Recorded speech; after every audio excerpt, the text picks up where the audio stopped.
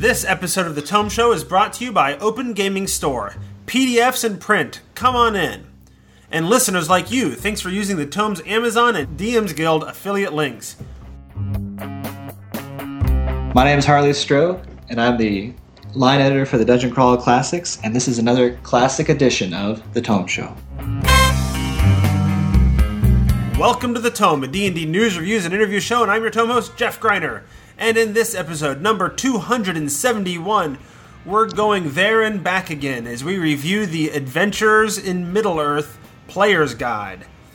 Joining us for this episode is another Tome Show host, Jeff Wynn from the Appendix N Show, where they look at the classic stories that inspired D&D. Welcome back, Jeff. That's me. All right, and we also tapped a whole cadre of Appendix N alum who really understand this sort of classic literature. We have with us Jeremiah McCoy. Hidely ho there. And Lewis Brinton. What's up, everybody? Thanks for having me. There we are. And in this episode, we are talking about the Adventures in Middle-earth Player's Guide, a licensed 5th edition D&D product set in Middle-earth, the world of the Lord of the Rings, which I'm sure most of our listeners probably know. I am serving as host for this episode. I am not, to be clear, the reviewer. Those three gentlemen that you just heard are doing the reviewing, and I was asked to sort of come in and do the hosting duties and all that, which is fine because I'm the one who normally hosts the review shows. So there we are. Before we jump into that discussion, however, we should mention our sponsor, OpenGamingStore.com. Open Gaming Store is an online gaming store that has a ton of PDF products for many game systems, as well as some print or physical products. On top of that, no one gets to pretend that they're the only place to pick up PDFs for games. What's more, they offer a bonus. For every $20 you spend, you get a free PDF on top of whatever you bought. And if you enter the coupon code TOMESHOW2016, you get an additional 10% off. My Open Gaming Store pick for this episode is Secrets of Alchemy from Fat Goblin Games. In case you wanted to find and mix up some Kingsfoil, or perhaps get into some other sort of alchemical mischief. It's a PDF for less than $3 at Open Gaming Store. Check it out and let them know that the Tome Show sent you. Now, to tell you a bit more about Open Gaming Store, I'd like to welcome an ooze. I love OpenGamingStore.com, and it's not just because I am an ooze and I can't go out in public. OpenGamingStore.com has tons of free PDFs, tons of PDF bundles, and lots of physical products you can also buy. Not just gaming stuff, cute onesies for the kids. Oh, it's pretty incredible. Anyway, if you use the coupon code TOMESHOW2016 between now and February, you can get 10% off your order. Check them out, OpenGamingStore.com, and tell them the Tome Show and an ooze that sounds like Richard Nixon sent you.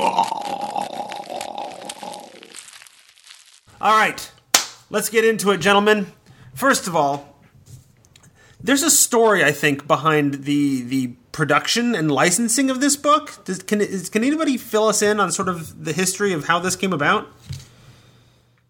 Are you referring to how this is a conversion of the One Ring role-playing system? Yes, so talk about that. Okay. Cubicle 7 is a UK-based publisher of role-playing games. They've published some Cthulhu games. They have the Doctor Who role-playing game.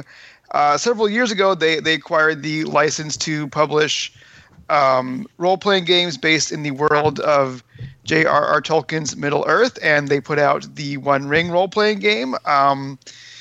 It's I believe we even talked about it here on the round table, I think, actually. James Introcaso had me and Jeff Wickstrom sort of have a discussion of Middle-earth role-playing in general, and the One Ring most definitely came up. It's a very not crunchy, very fluffy story-based system. and they've been putting that out for a while now. They put out maybe 1 or 2 books a year. They're not a very large company, and with the advent of the fifth edition Open Gaming license, they've opted to simply convert their rule system to 5th edition and put out a separate line in parallel, I guess, called Adventures in Middle-earth. And may I just say that if this is a sample of what is to come out of the 5th edition Open Gaming license, I am definitely looking forward to the future. Excellent. So, given that this is a conversion of the One Ring system, and that the One Ring system, as you described it, was more fluffy, D&D is a traditionally not very fluffy system. How does that conversion work out? Well, I think 5th edition really shows its versatility here. I mean, it's been commented on this show and on the roundtable how 5th edition has a lot of rough edges. It was made to be very modular, right? That was one of the things that they were harping a lot during the 2 years of development and playtesting, that you could sort of swap out rule systems. And I think that's showcased very well here. There's no races. Instead, you pick cultures. There's no feats. Instead, you pick virtues. And they're sort of the same things, but different. And then there's other rule systems like rules for journeys, rules for how your character can be corrupted by shadow that are sort of woven into this. I think it works very well. It should be said that this is obviously not the first encounter of Tolkien's work with D&D and classic D&D. They certainly made attempts at putting out Tolkien products, though they got sued into oblivion early on. And there have been several people over the years who've done games of various levels of, let's say, crunch involving Tolkien. And this one, I think it is absolutely, making use of the versatility of the base system of 5th edition. I would not say that this is compatible with 5th edition in a lot of ways. I was going to ask about that. Yeah, and I would say as well, I'm thrilled to see us at this point because, like Jeremiah mentioned, early on there was obviously many attempts to put Tolkien-ish stuff into D&D, and it was met with the power of lawsuits. But now, man, I feel like I've been waiting my whole life for this to happen. It's one of these two kids finally going to get together, kind of a thing, and I am just thrilled to see such a, what I believe to be a pretty good marriage between D&D and Lord of the Rings world. So talk a little bit about the difference between, based on 5th edition D&D and compatible with 5th edition D&D. Am I not going to be able to pull out, the Genasi from the one supplement I have and throw it into Middle-earth? No. Yeah, well, that's an important distinction. I cannot say strongly enough how low magic this game is. I don't know how to say it with enough lowness to communicate that to people. I think it's fantastic. It's incredibly low magic, and I can't stress how low. I think a lot of 5e players are going to feel kind of a jarring hitting of a speed bump when they come into this world and see no Arcana-based character options, really. Or even divine character options. Well, more to the point, structurally, it's different enough that you're not going to take one thing from one game and put it into the other very easily. The classes are different. The backgrounds are even different, though they're structurally very similar. And you could it's the one section of the game you could probably pull over into regular 5e. But yeah, structurally they share some basic components. You've got class, you got level, you've got the stats, the D20 mechanics, inspiration, a few other things, skills. But overall, their design aesthetic is so radically different, you could not actually grab one and put it into the other in either direction. Are there some elements you could? Like, could I take my monster manual and use it to supplement my Middle-earth game? I think you could, and that's what you have to do now until the Lore Master book comes out with monster stats in it. I mean, if you're a veteran GM who's used to smashing rule sets together, you probably could put a Genasi warlock into Middle Earth, and it would have some serious balance issues. But if that's the kind of thing you're used to doing anyway, sure, you could do it, because you still roll a d20 to do stuff, and high numbers hit, right, and low numbers don't. But then you're losing some of the Middle Earthness of it. Right. Yeah. I mean, the focus of this game is a lot different. The balance is a lot different. This is not a game where you're going to go into a dungeon with 100 rooms and every room has 5 orcs in it.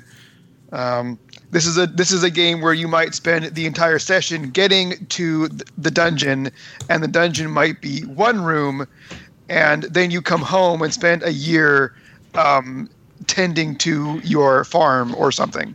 Are there rules for the downtime of between adventures? Yes. Yeah. In fact, that's a pretty well-developed piece of the puzzle. The system, it's called the Fellowship Phase, and I like about 90% of it a whole lot. There's a lot of good detail about what characters can do, and it really encourages the players to narrate to the DM about their downtime, and I thought a very cool way. You questioned whether or not you could put in monsters from Monster Manual. You can, with the caveat, be careful. Because most of the monsters, balance-wise in D&D, are set up to take into account how they designed the classes in D&D. So tossing in something that, usually you might take out by having your wizard toss a fireball or something like that at it, might not go over so well with this. That said, orcs are orcs, goblins are goblins. Those will work pretty well in both games. And since they don't have the Lore Master out yet, they will soon. Taking those out and putting them in as filler is fine. Low-level dragons also works pretty well. High-end dragons in D&D are going to annihilate almost any party in Adventures in Middle-earth. That's why you use armies to fight dragons in Middle-earth, right? Yes. Or one archer with a well-placed arrow. That's right. Yeah.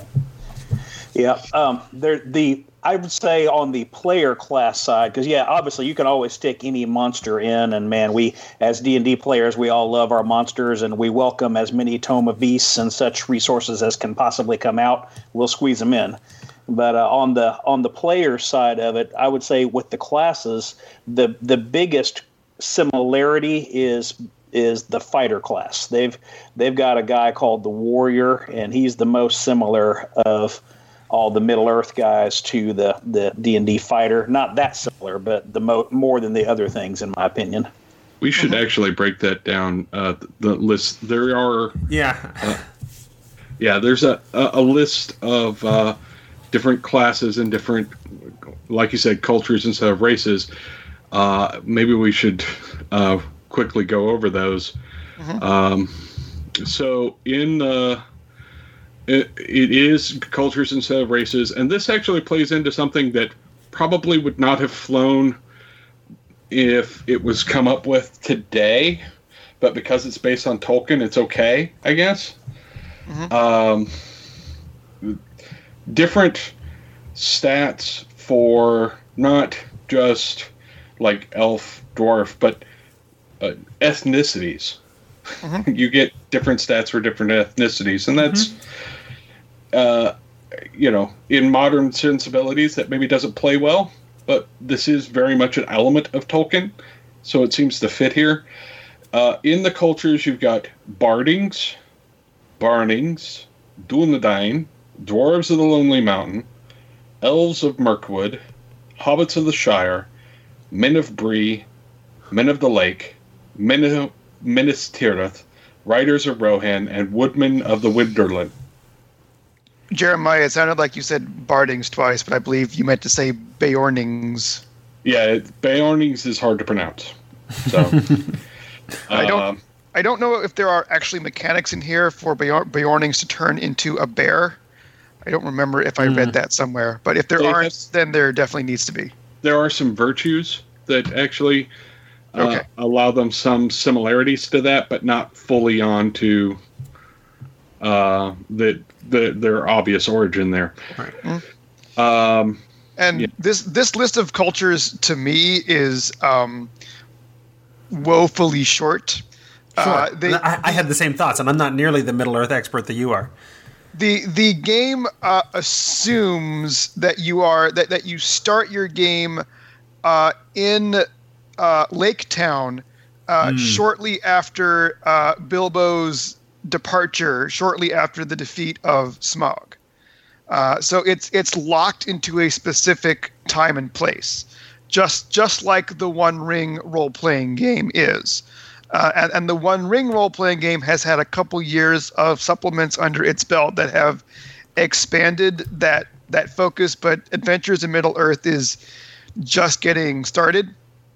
So if you are like me, a hardcore Tolkien aficionado, you're going to have to make some of your own content if you want to play in other regions and other times.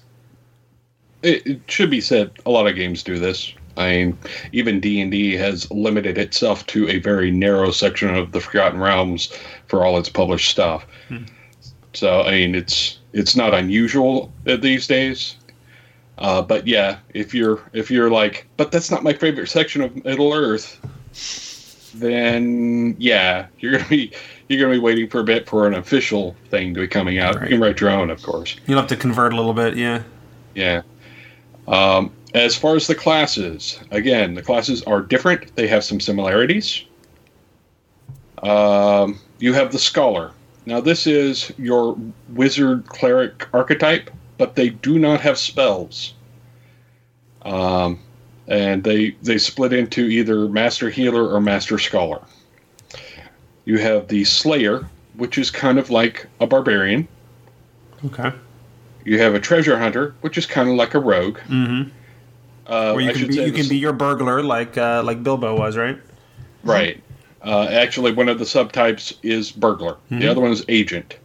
The subtypes for Slayer are the Rider, so like Rohan, and the other one is Foehammer. Mm-hmm. You have the Wanderer, which is sort of Ranger-esque. Mm-hmm. Mm-hmm. They have the Hunter of Beasts and Hunter of Shadows. You have the Warden, and they're kind of Paladin-ish, I would say. And they come with Counselor, Herald, or Bounder. And then there's finally the Warrior, and that is probably the most straightforward. No, this is really just a reskin of a fighter. Mm-hmm. And they come with Knight version or Weapon Master. Mm-hmm. So the game doesn't have races, has completely different classes, doesn't have feats, has virtues instead. Mm-hmm. Outside of the 6 stats and rolling a d20 trying to get high, how much of this is actually D&D? And how much of it is them sort of tacking on their own game on top of a sort of a D&D skeleton? Well, I mean, presumably combat works the same. The general mechanics of things like traveling, long rest, short rest, weather, falling damage, traps, like all that stuff is probably the same. I mean, we won't really know until the Lore Master book comes out. I mean, it's like when third edition was all the rage, and you had all these D20 games that were not quite right D&D, but they used the D20 mechanics. So this is a D20 game, but it's not Dungeons and Dragons. It feels more like D20 Modern or Mutants and Masterminds was for third edition, if that's a reference that anybody understands. Sure. Yeah. I would say, like, in the combat mechanics, it almost does nothing with combat in this. So it's saying, hey, use the 5e stuff for that. Now, what I was curious about, though, and I'd love to know what you guys thought about this, I was a little murky on how they wanted to talk about healing, because they don't really. Yes. Just the way they talked about healing suggested that maybe they're aiming at one of the optional slower healing rule sets from 5e rather than the main do your hit dice on the short rest and full recovery on long rest thing. What did you guys think about that? I didn't. It skipped my notice that there were not. So there's no healing rules in here at all, Lewis? There are some. This is supplementing the 5e set, so anything they don't say, I assume they mean to have you do it just like 5e. But there's a couple places where it mentions people recovering from injuries and healing, and it sounds really, really slow, and it made me wonder if they don't have the mainline 5e healing set in mind. My impression was that it was the mainline 5e healing set, because the mainline 5e healing set is actually slightly slow. The assumption is that you're going to supplement it with, like, the healer in your party. And the healer in your party here will be the scholar, the master scholar. The master healer path is preferable there. But instead of casting spells, they use herbs. And their knowledge of different herbs, and they use them in different effects to, heal you, cure your diseases, and do other things. They also have some innate abilities that allow them to do that as well. So those definitely, I think they are in keeping with standard 5e rules in that regard. But it will be slower healing just because you don't have a lot of instant heals like you do in regular 5th edition, because you don't have the spells. Right, because you don't have the spells. Right. Yeah, so like your adventure is going to consist of you opening up a dungeon, going into one room, fighting, one deadly encounter, and then resting. Mm-hmm. Well, and I mean, given, and this is always the classic sort of difficulty with abstracting hit points, right? Is that hit points don't necessarily represent how healthy you are. It could be, you're at a tactical disadvantage or you're exhausted or whatever. So having that normal sort of healing through hit dice or whatever between encounters sort of suffices to say, well, you've reset your tactical disadvantage, you've rested a little bit, you're more or less good to go because the loss of hit points wasn't actually being injured. So you can still have that sort of a thing going on. And without the magical healing, it still gets much more gritty than normal 5e. Sure. And the base ability of the scholar in general, before you even take a healing path, is when you take a short rest, you have a pool of healing that you can do, 1d8 per level of the scholar class. So that's in addition to whatever they would get from a short rest, which isn't actually that much different from low-level healing, but begins to It sort falls of behind. fall behind as you level up. They've also got if you take the healing path, you can actually get a number of extra abilities over and above that. The healing herbs that I talked about, different healing lores, and actually if I were not running a Forgotten Realms game, if I were doing my own world, I would actually feel comfortable pulling in this version of a magic user, of a cleric into a game, because I find it compelling and interesting. To replace traditional healing, or do you think these classes could fit into other D&D settings well? It would not work in, say, traditional Forgotten Realms, Eberron-ish. I could see some homebrew worlds where you could easily replace. But I mean, mechanically, will these classes sort of keep up with the others? No. Okay. So it is a bit of a grittier setting. It's intended to be a grittier setting where, like Jeff pointed out, you're going to be having a much smaller number of encounters, on your adventures, right?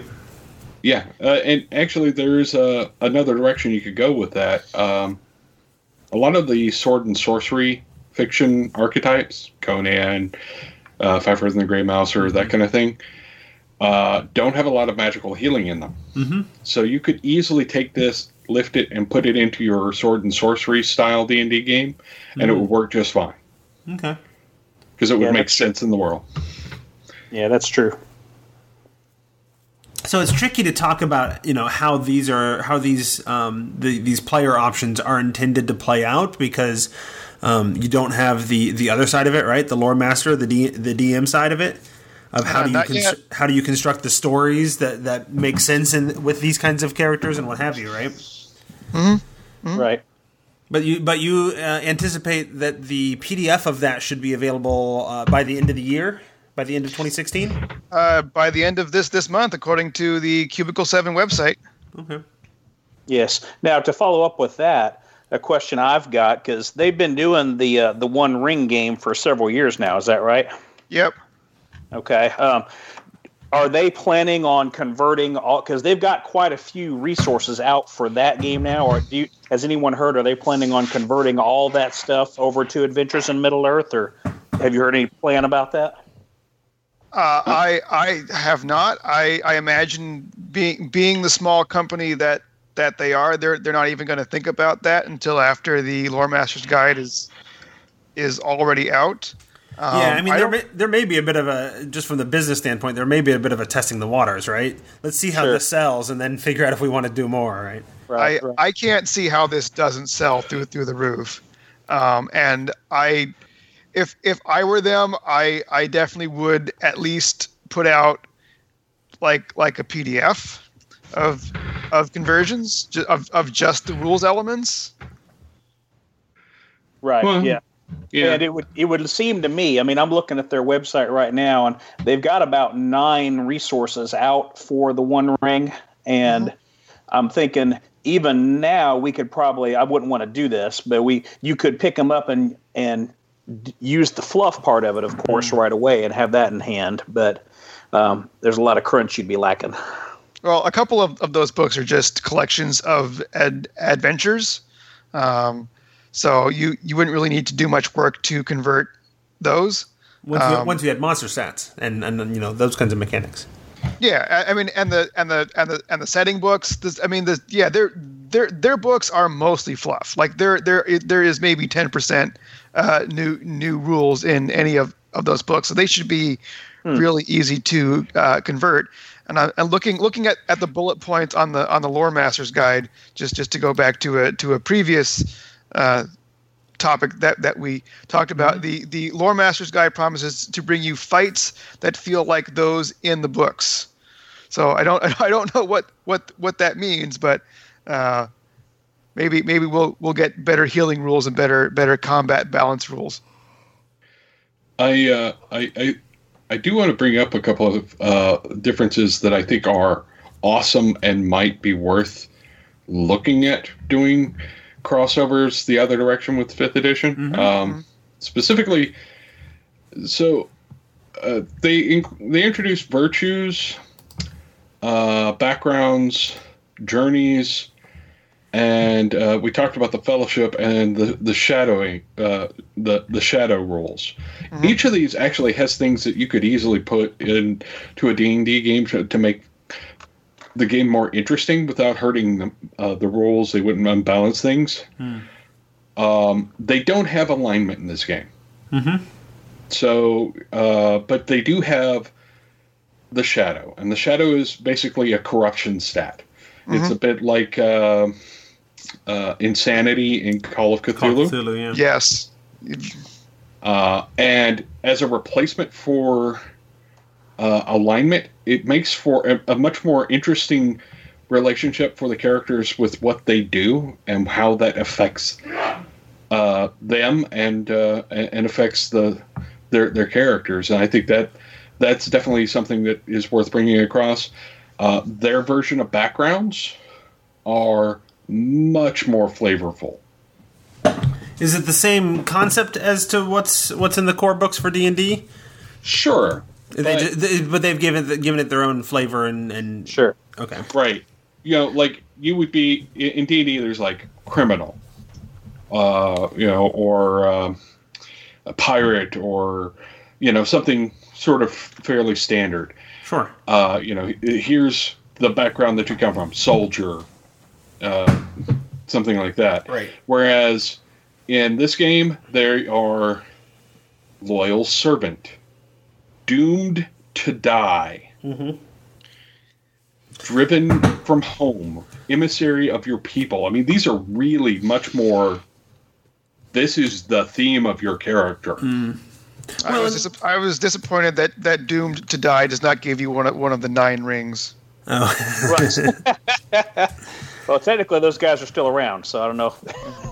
Their doom to die is slow. It took them a long time. Well, they are dead. They just haven't stopped moving yet. Is the idea there? That's right. Yeah. Now, and also with following up on what Jeremiah was saying about those backgrounds being so flavorful, another neat part of that connects to the corruption stat that we were just talking about is the fact that there are several different kinds of vulnerability to the shadow that creeps into your life and slowly corrupts you, and those are class-specific things. Like each class is more vulnerable to one sort of shadow weakness than the others, and that's another very flavorful thing. So, like, I'm looking at the Scholar's one right now, and of course his shadow weakness is the lure of secrets. As he quests for hidden knowledge, he may find some hidden knowledge that's actually corrupting his soul in the process. And it's neat stuff with that. Yeah. And the backgrounds. So Doomed to Die gives you the special feature Dark Foreboding. While they know not the hour of their death, those doomed to die often have a sixth sense of a sorts when in the presence of shadow. They can sense when they're near a creature of shadow. Hark, my shadow sense is tingling. It's right. Right. It's a nice little. It's a different take on backgrounds that I liked. We also talked about virtues being a replacement for feats, and they are definitely a replacement for feats. You automatically get one for your culture, and the virtues are separated by culture. So the guy who's from a Hobbit culture is not going to have access to the one from the Brownings or the Bardings or the Riders of Rohan. I really wish they would call the Bardings the Men of Dale or something, because that's. I say the Bardings, are those the people from Lake Town? Yeah. No, because there's also Men of the Lake. The Bardings are specifically the people that followed Bard and resettled Dale. So they changed culture by By following this one guy who was from the town, from Lake By Town. moving slightly north, yes. Yeah. Well, because he is descended from the kings that ruled the lands of Dale. But they call it, every other mannish culture in this book is men of something, and then you have bardings. Right. So, which annoys me a little bit. But anyways, that's just Well, I me guess being. not all of them do, right? I mean, the writers of Rohan aren't men of something. True. I'm also annoyed that men of Minas Tirith isn't men of Gondor. But anyways. And the virtues that are open to them are strictly tied to their culture. Mm-hmm. And I like that flavor. If I were designing a 5e game from the ground up right now, that would certainly be something I would probably incorporate in my design for feats. Sure. And each culture also has its own heirlooms that serve as like treasure. Mm-hmm. Right. Yeah, no, it's also worth noting that, I mean, they have the advantage in something like this that they're only designing for one setting, whereas D&D had to be general, to design for everything. And so, yeah, you can absolutely do this kind of cool stuff. And it's awesome to hear that they are, right, in order to really incorporate different aspects of the game into the setting. It does drive home that D&D is not Lord of the Rings. Right. Because D&D is its own separate thing, mm-hmm. and it pulls from a lot of sources. Yes, Tolkien was one of those sources, obviously. But the feel of a D&D adventure is nothing like the feel of a Lord of the Rings story. Mm-hmm. There's no flaming vorpal swords here. Right. Yeah. Right. Yeah, and Jeremiah, that's a really good point. That has never been more clear to me than having just read this book in the last couple weeks. Just how you can see they're related, but they're more distant cousins than you might have originally thought, especially with an outsider's perspective. It does give you an idea of what people might do in the future with 5e, mm-hmm. Where because like you said, they don't have to design for a generic game. Right. They can afford to be a lot more unique and flavorful. And I think that's awesome. Mm-hmm. I think this is a platform of, this is what you can do with this if you're willing to, toss out some assumptions and just focus on what you're wanting the game to feel like. Can we talk about the journey rules a little bit, because that's another unique aspect of this. I was hoping you would. Of this system, which I both really love and is also kind of annoying, because in order to use the journey rules, you need a map. And not just any map, you need a map specifically designed by Cubicle 7 for this game. And thus far, they have not yet mapped out every region of Middle-earth to my satisfaction. In this book, you get Wilderland, which includes Lake Town, Mirkwood, the Misty Mountains, the place where Beorn lives, Lothlorien, I think.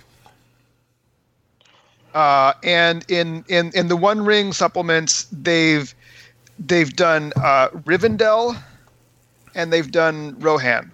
Could you use the maps from the One Ring for the system here? You absolutely could. Okay. Because they've just reprinted the same maps. Sure. So that's a bit annoying, because if you really wanted to do like one of the far-flung regions, like the far south or anything west of Bree, say, or if you wanted to do like the First Age, you would have to basically make your own map in like a hex mapper and figure out, like, all the regions are color coded based on just like how dangerous they are and how hard they are to traverse, and it gets really granular, I think. So that's annoying, but the rules themselves are awesome, because most of The Hobbit and The Lord of the Rings is about a journey. I mean, people even joke that the movies are about Elijah Wood walking across New Zealand in real time for not 9 hours. Right. Right. Yeah. I disagree, but yeah. Well, and I agree that they are simulating that part of the Middle Earth feel well. I don't like these rules, and I think, and they mention on the very first page of that part of the book that hey, the DM may choose to not use that, basically. And to me, they feel a little bit like a solution looking for a problem. But I think they're there because of the flavor of the source material. Well, right, yeah. I was gonna say the concept of that style of journey is iconic to the literature. It's, to my opinion, one of the least interesting things about that literature, but still, it's iconic to the literature. I mean, these are rules for a world where people don't normally venture out their front door. Right. So if you're going anywhere that's more than a couple days away, it's an undertaking, and you need to think about what you're packing, and you need to think about where you're going, and you need to study maps, and you need to be prepared for the weather. So there's an embarkation roll, and you're supposed to figure out there's different roles within the party when you're journeying, and it's been a couple months since I actually read the book, so forgive me if I'm forgetting lots of things, but you're supposed to pick like a guide and a lookout man, and I think like a quartermaster or something. It's the guide, the scout, the hunter, and the lookout. Okay. Yeah. Okay. But yeah, so there's an embarkation roll which I think determines like just how prepared you are before you leave, and then you can roll for a number of random events on a table, and I think there's only like 12 events or so, but they're broad enough that you can sort of spin them out into lots of different things, and they can be either positive or negative depending on your embarkation roll. And then when you get to where you are, you have the arrival roll, which determines what mood everyone is in when you get to where you're going. Yeah. So does Aragorn and Gandalf just get to automatically succeed at all these things? Because they just wandered all over the world, right? let me add some rules context here. Make it up so you'll understand kind of where the rolls are going. It's rolling a d20 or a d12. D12, yeah. Modified by the guide's survival proficiency bonus plus half their wisdom bonus minus the peril rating. That's the embarkation roll. Now, what that means is they take all of the risks on the journey, like what kind of terrain you're going on. If it's easy terrain, it's only a 1. If it's a daunting terrain, it's 5. And they add all of these various perils together and then do that roll to determine how hard it is a journey. And the events roll is also a d12. Why they decided to go that way, I guess, probably has to do with its origin in the One Ring rather than anything due to 5th edition. I say that because that mechanic does not sound very 5th edition-y at all. No, I will say I'm going to be the guy who defends this. I think this is kind of cool. I mean, sure, it's an optional. You don't have to use it, of course. But it is far more interesting than a lot of random encounter tables I've seen over the years. Sure. That's why I don't run random encounters, but yeah. Yeah, I think when we go ahead, Jeff. I think whenever we trot it out in our game the first time, there's going to be a lot of scratching of heads and a lot of hemming and hawing as we figure it out. But I'm definitely keen to try it. What were you going to say, Lewis? Yeah. Well, I was just going to say, I admit I may be a little closed off to it, partially because it looks like a math problem, and I spent too much time helping my son with his physics homework last night. Yeah. And that put me in a certain kind of a mood. But also, yeah, I hate the random encounter table stuff. I never do that. If I'm doing a pre-written adventure that's got that stuff in it, I may read some of those encounters and say, hey, that one sounds cool, and I'll go ahead and script it in. But I do. That's just not something that fits my style of running a game. Sure. And so, with the example of the charts they give, if you roll a high one, you could end up meeting like a major dude in Middle Earth. Like you could bump into Gandalf while you're out on the road and everything. And man, that's not the kind of encounter I want to have to make up on the spot because somebody rolled well. Yeah, it seems like this is something that at the end of the session you have the players decide where they're going, and then the GM figures all this stuff out between sessions. Yeah, and then the next session is when you play the journey. Yeah, I would say this is a good middle ground between these super random encounter tables and just planning out everything the players are going to do. Because sometimes it's true to say that if you plan out every encounter that they're going to have, it can feel a bit railroady. This adds a certain amount of random to that, so it feels a little less railroady. That's true. Yep. It allows for encounters with trolls or whatever that try to eat your hobbits and dwarves. Absolutely. That's right. And of course, if you're the GM, you can just change whatever you want. Great. Sure. And don't even have to tell the players. There you go. So as we approach the end, I just want to give you an opportunity to talk about anything that we haven't talked about yet that might fit in under the category of things that you liked or category of things that you think could be improved upon before we sort of do final thoughts. So let's start with anything that we haven't talked about that you liked that you want to bring up. Okay, I got to go on this, man. Here is my favorite thing, and I don't know that anyone else would like this as much as I do. But, I've been in lengthy conversations because of the Appendix N podcast about Tolkien stuff with these other gentlemen. And I've talked with them about the fact that if you're not smoking a pipe while you're talking about this stuff, you're just not doing it right. And, I am historically a pipe smoker. I'm doing it right now as we have this conversation because you have to. It's like in the law or something. But in this game, this is the most Tolkienish of all Tolkien things. There are mechanical things that happen around pipe smoking. And I just think that is the most stupid and awesome thing ever. There are legitimate mechanical effects that have to do with pipe smoking. There's pipe weed mechanics? Yes. Awesome. You can't make that stuff up, man. There are also fireworks. And there are dwarven toys, specifically because there was a line in The Hobbit where the dwarves talked about how in the Lonely Mountain in the olden days they were renowned for their toys. There you go. I will go broad here. I particularly like the layout and the design.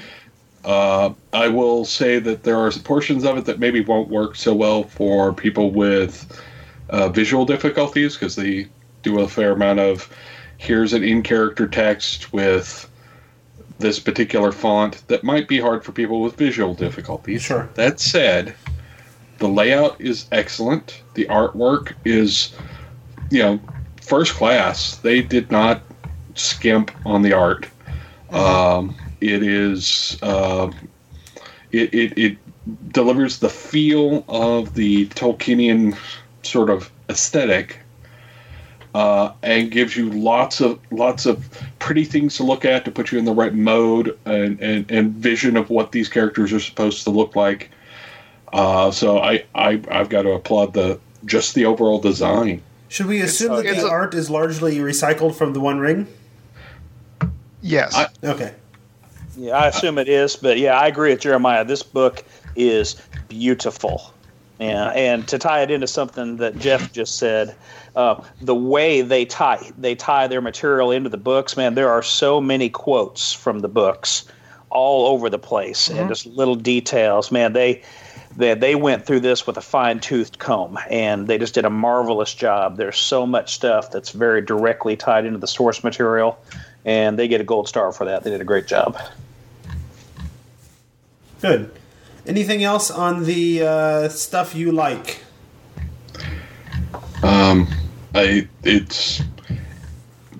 So we're all Tolkien nerds. Yes. But I mean, like, I have actually resources for doing translations to Sindarin and a couple of other Tolkienian languages that I've used to give people birthday messages. We all have read these books incessantly. We've analyzed them. We know them in and out.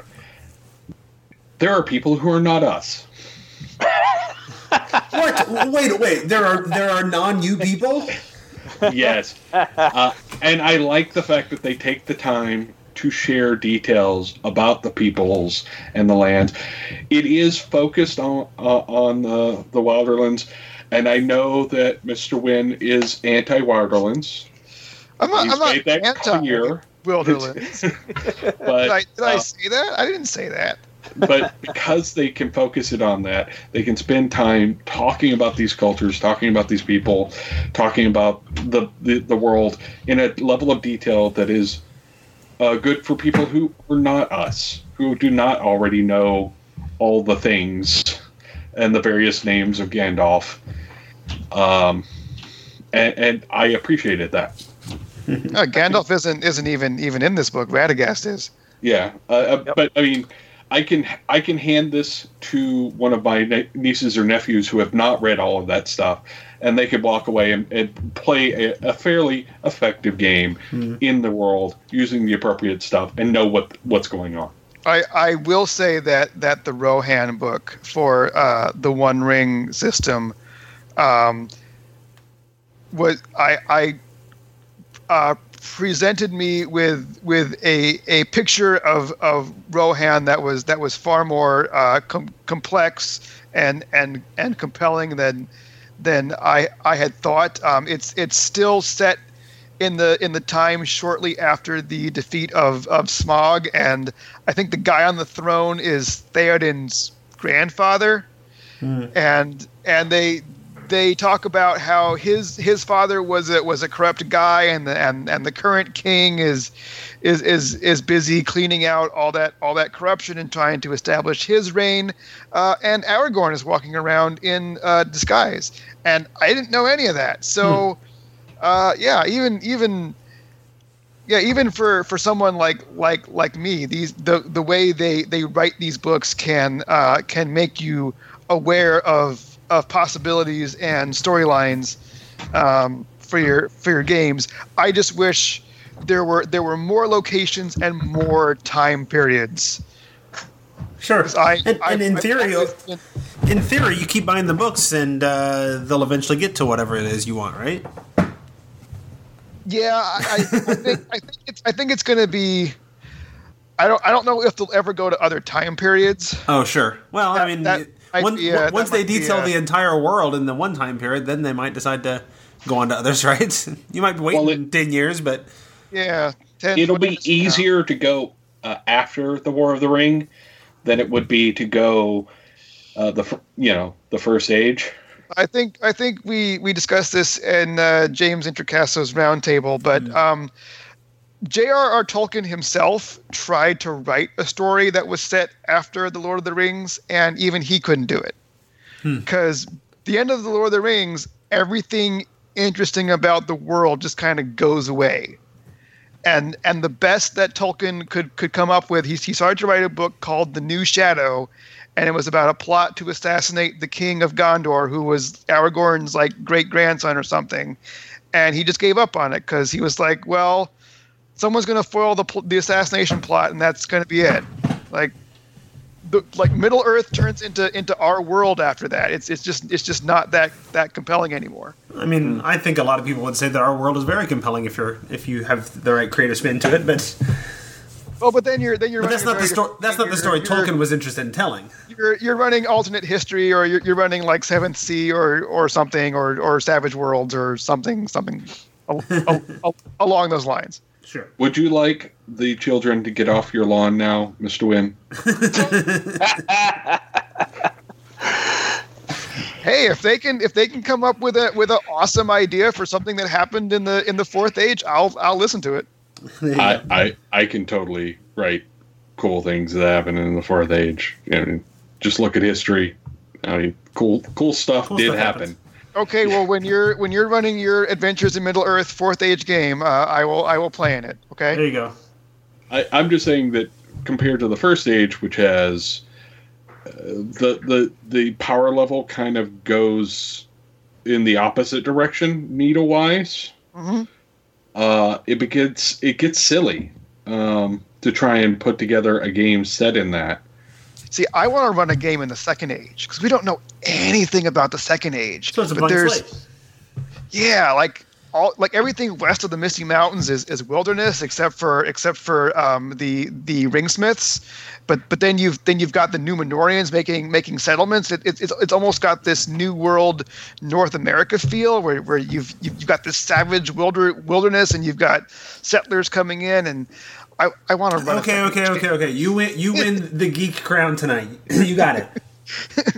Man, he wins all of those when we have these kind of conversations. I know. Okay, so I want to flip that question on its head before we wrap up here. So those are the things that we hadn't talked about that you liked. Is there anything that you think has some room for improvement that you think people should know about?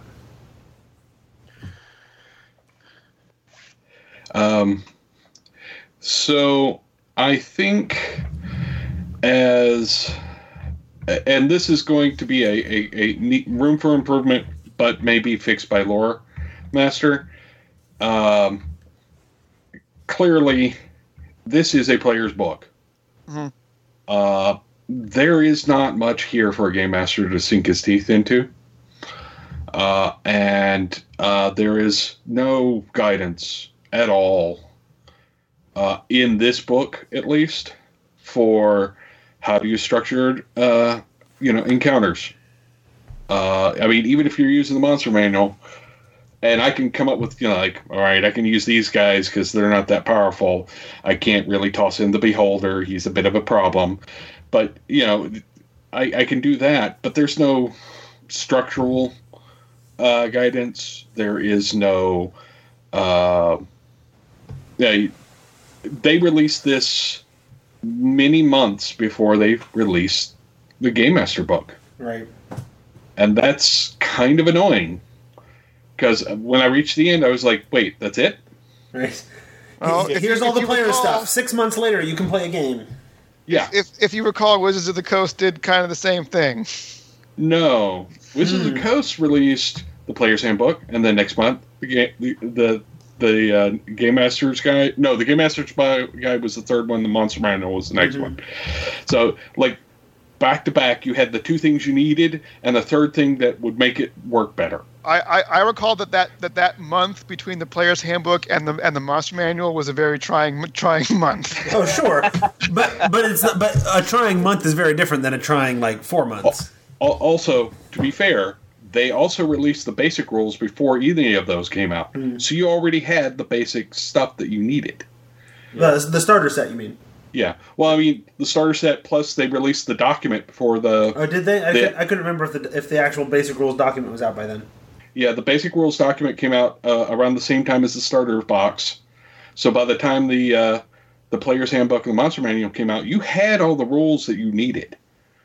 I mean, yes, the Game Master's Guide added more, but by that point, you already had all the rules you needed. I do not have the equivalent with this.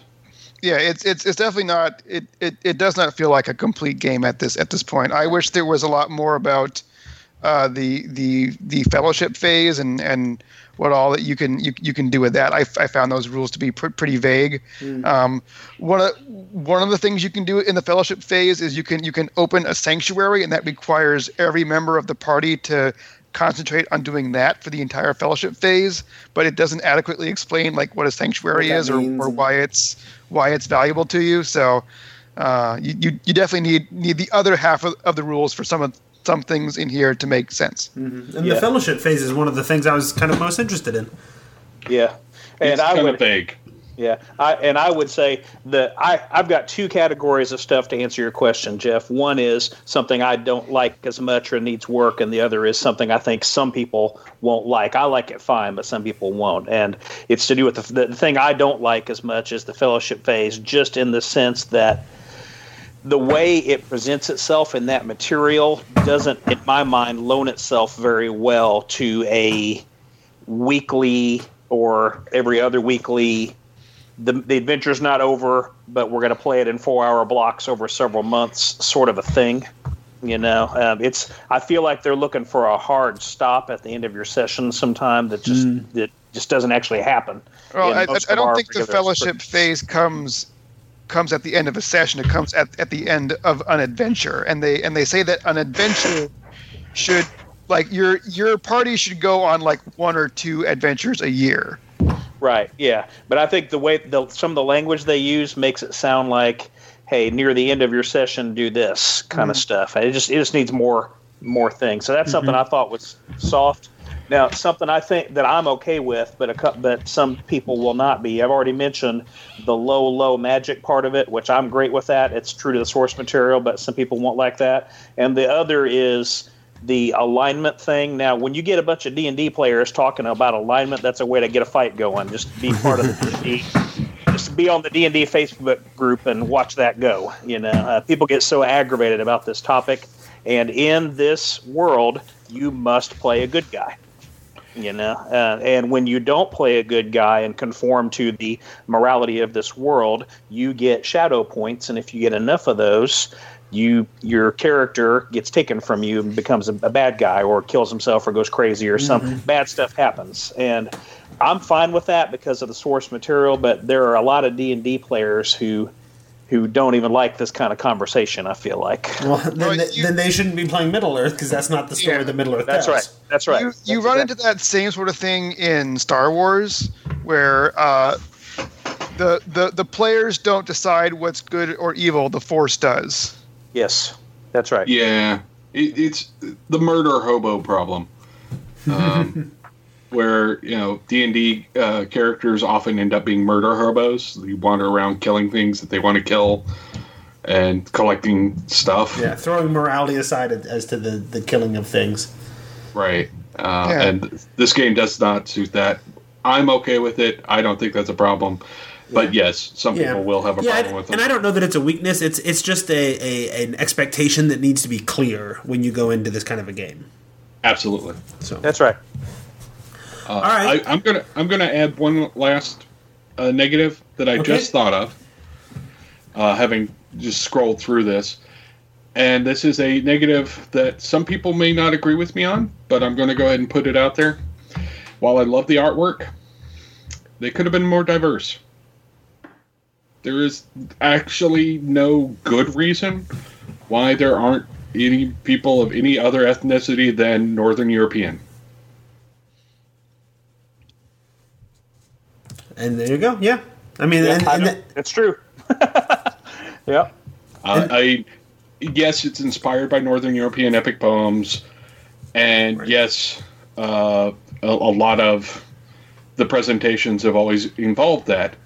But it doesn't actually restrict anybody of a different kind of ethnic appearance in the actual original sources. Mm-hmm. So I'm a little kind of I just realized there's nothing here. There are plenty of women though. There are a lot of women, and I'm glad of that. But there aren't any people of any other color than your Northern European white guy. How many of the women are scantily clad? None. None. Good. That's right. No chainmail bikinis in this, which I'm very pleased with. Save that for the Conan book.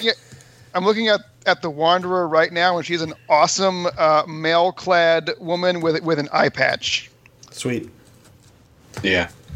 All right. Well, cool. Oh, go ahead. No, I just said she looks cool. Yeah. So we are over an hour at this point. Any quick last thoughts before we wrap stuff up? I love this thing, and I'm very likely to buy everything they put out for it. All right. I'll go ahead and say I'm a fan. I think overall this is a lovely product. Once they put out the supporting material, I am absolutely interested in playing in the world, and I also see it as an excellent inspiration for doing some of my own homebrew stuff. There you go. Jeff, last thoughts? I'm currently hoping to one day play a game over Skype and Roll20 with some of these fine people here, and you may even be able to listen to it right here on the Tome Show feed. And the more I keep saying it out loud, the more likely it will actually happen. Yeah, now you've said it publicly. I know we've been emailing about it for months, but now it's out there publicly. That's right. So, and if I get emails from listeners who think that it's a great idea and send me letters of support or even cash, maybe not cash, but letters of support. It's even more likely that will be an actual reality. So everybody shoot me an email at thetomeshow@gmail.com or call the biz line at 919-BIZTOME, BIZTOME, and let me know to let Jeff know that you want to hear an actual play game of the Adventures of Middle-earth run by him. And I think we were even at one point talking about trying to get a live stream going so people could watch it that way. But that's all sort of technically in the works at this point. So, all right. Yeah, McCoy? I'm just looking forward to playing my my Hobbit. I want to play a Hobbit. I get to be Gandalf, right? Yes. Sweet. All right, we're going to go ahead and call that the end of the episode. I want to thank all of you out there for listening. I want to thank OpenGameStore.com for supporting us. I want to thank Jeff Wynn. You can go catch him over on the Appendix N podcast. Anywhere else you want to talk about, Jeff? Not yet. All right. I want to thank Jeremiah McCoy, who has a YouTube channel called The Basics of the Game. Anything else you want to talk about, Jeremiah? I need to get to writing. The word count is going to eat me. Jeremiah's doing NaNoWriMo this month. It's November as we're recording, and he's falling behind on word count as we speak. And Lewis, where can people find you? They can find me at Twitter at RevLewisBrenton. I also write at lewisbrenton.com, both gaming material and other stuff. And yeah. All right. And I also want to thank all of our listeners for supporting the show by shopping through our affiliate links on Amazon or the DMs Guild. This has been episode 271, where we ushered in the next age in this episode of The Tome, The Tome, The Tome, The Tome, The Tome, The Tome.